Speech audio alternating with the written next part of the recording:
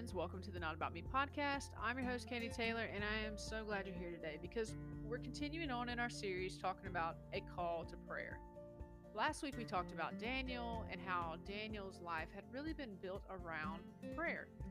If you remember, we talked about how he went to his friends, Shadrach, Meshach, and Abednego, and he asked them for help in praying to the Lord that Daniel would have the ability to interpret the king's dreams and therefore spare their lives.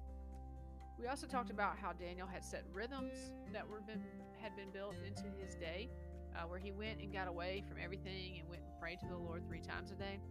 And then we saw how his enemies even recognized that. They came up with this whole decree to try to put a kink in his relationship with the Lord by not allowing him or permitting him to pray to anyone other than the king. And Daniel just refused. And the consequence was to be thrown into the lion's den. But we saw what God did there. This week, you're going to be continuing on with our series, A Call to Prayer. And we're going to be talking about how do we get to know God through prayer? And maybe what are some steps to help us get to know God better? So let's get started on the Not About Me podcast.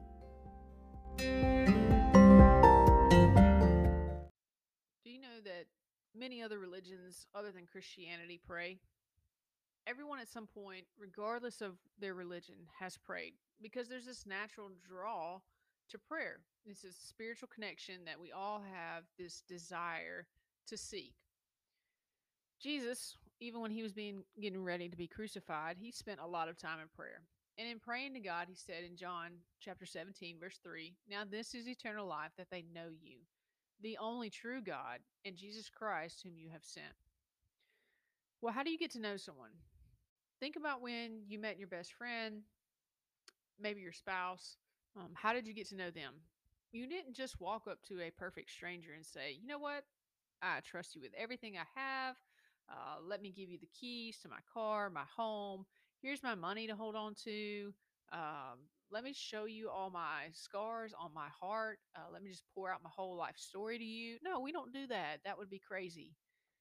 In either case, you learn to enjoy those people by spending time with them, by asking questions, by listening to responses, um, by watching their behavior in certain situations.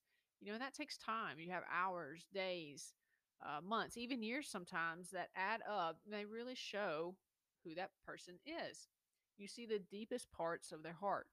You see the scars they have, what you've been through. You share similar circumstances and what has shaped you and what has shaped them and now has shaped your friendship or your relationship. God has known you for a long time. The Bible says in Psalm 139:16, "Your eyes saw my unformed body. All the days ordained for me were written in your book before one of them came to be." The relationship with God started long before you or I even chose to acknowledge it, long before we could speak, before we could think, before we were knit together in our mother's womb, before there were air in our lungs or a beat in our chest. God was there. For some of you, you're still new in this relationship with the Lord. You're getting to know God, our Father. And I want you to know that is perfectly okay. There are still others who have been Christians all their life, but haven't really developed that intimacy with God. Still others feel that they've just sinned too much or they've sinned so bad that they struggle with feeling worthy and getting to know God. I want to give you some steps to help you get to know God through prayer. And the first step is just to get around other believers and to be committed to praying with them. We just had a conference at our church over like 4 days, and every night our small groups try to get together and pray together after the sermon. Everyone took turns, and it was really, really moving and encouraging to hear other people pray. We see this in Acts chapter 1, verse 14, that the early church was devoted to prayer. That verse says they all joined together constantly in prayer. And I just think how powerful that is, how encouraging it is. We see again in the next chapter, chapter 2, verse 42, that they devoted themselves to the apostles' teaching and to fellowship, to the breaking of bread, and to prayer. And then we see later on in the same book, some powerful things happen when people are gathered together and are praying. But we're going to talk about that in a different episode. But I want you to see just how important it is and how powerful it can be when God's people meet together and pray. Another step is just praying scripture. There are so many beautiful prayers in the Bible. Jesus even had to teach his disciples how to pray. And we can find that in Matthew 6, verses 5 through 15. And this is what Jesus says. And when you pray, don't be like the hypocrites, for they love to pray standing in the synagogues and on the street corners just to be seen by others. Truly, I tell you, they have received their reward in full. But when you pray, go into your room, close the door, and pray to your Father who is unseen. Then your Father who sees what is done in secret will reward you. And when you pray, don't keep on babbling like pagans, for they think they will be heard because of their many words. Do not be like them, for your Father knows what you need before you ask Him. This then is how you should pray: Our Father in heaven, hallowed be your name.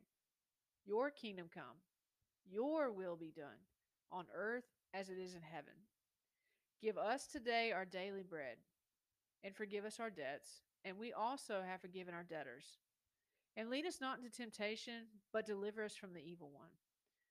For if you forgive other people when they sin against you, your heavenly Father will also forgive you. But if you do not forgive others their sins, your Father will not forgive your sins. There's a lot to unpackage that, but I just wanted you to see that Jesus even had to teach his disciples, and there's a lot there that's really good. And that would be a great thing for you to start praying. God, what you want done, what your will is. As much as it's your will in heaven, bring it here on earth. Give me what I need. Forgive my sins. And that is powerful to pray. Paul, he also asked for specific prayers, and he had great prayers for the people he went to preach to. And one of my favorites is found in Ephesians, and that's in Ephesians 3, verses 14 through 21. And I just wanted to read that real quick. He says, For this reason I kneel before the Father, from whom every family in heaven and on earth derives its name. I pray that out of his glorious riches he may strengthen you with power through his Spirit in your inner being, so that Christ may dwell in your hearts through faith.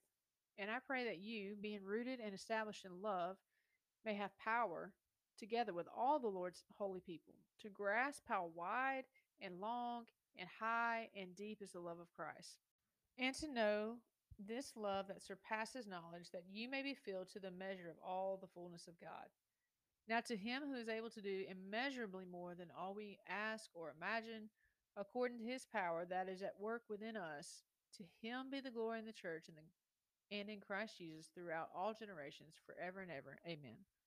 And I just thought that was a cool prayer. That's Paul praying for other people to have strength, to know just how much they are loved by God, um, and then to know His power. And that is so beautiful. So praying Scripture is a great way to learn to know God through prayer.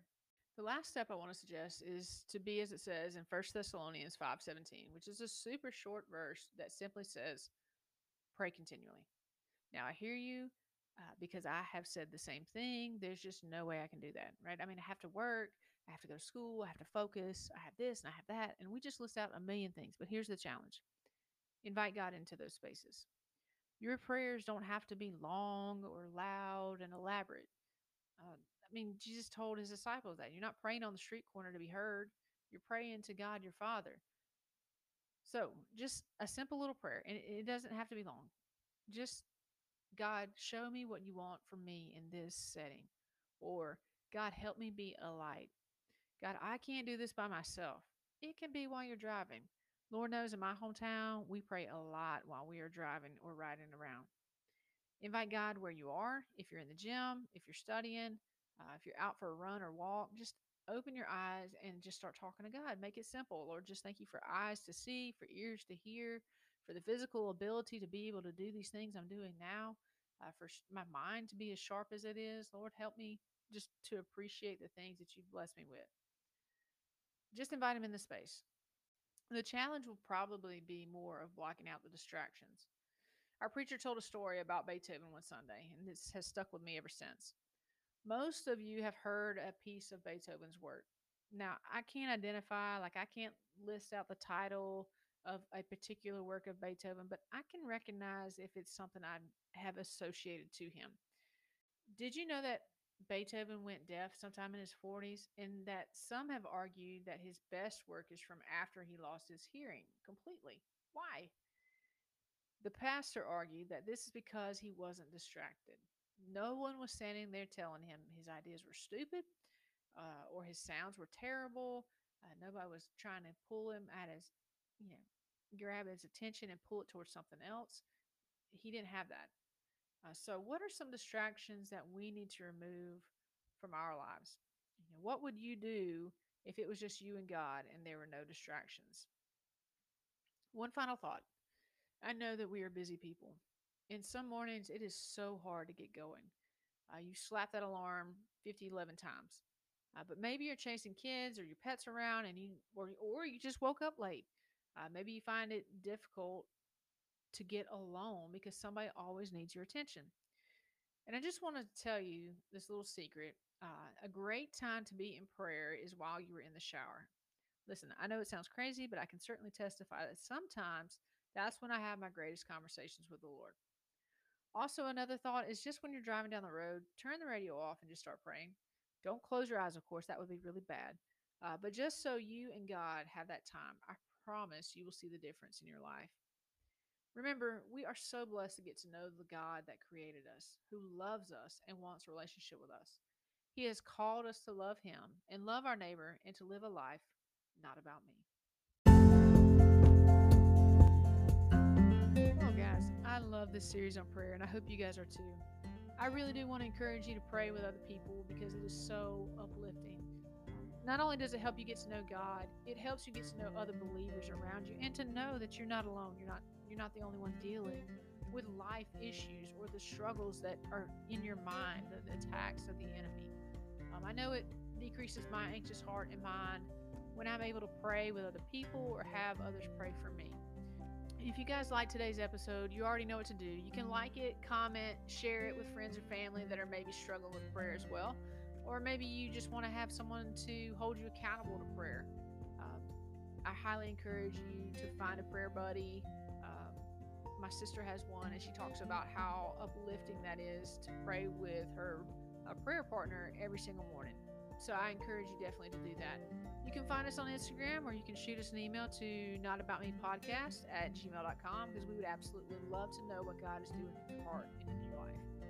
Next week, we're going to be continuing on in our series, A Call to Prayer, and hopefully, I know I teased this last week, but hopefully we're going to be having a bonus episode out for you guys real soon. So join us again right here on the Not About Me podcast.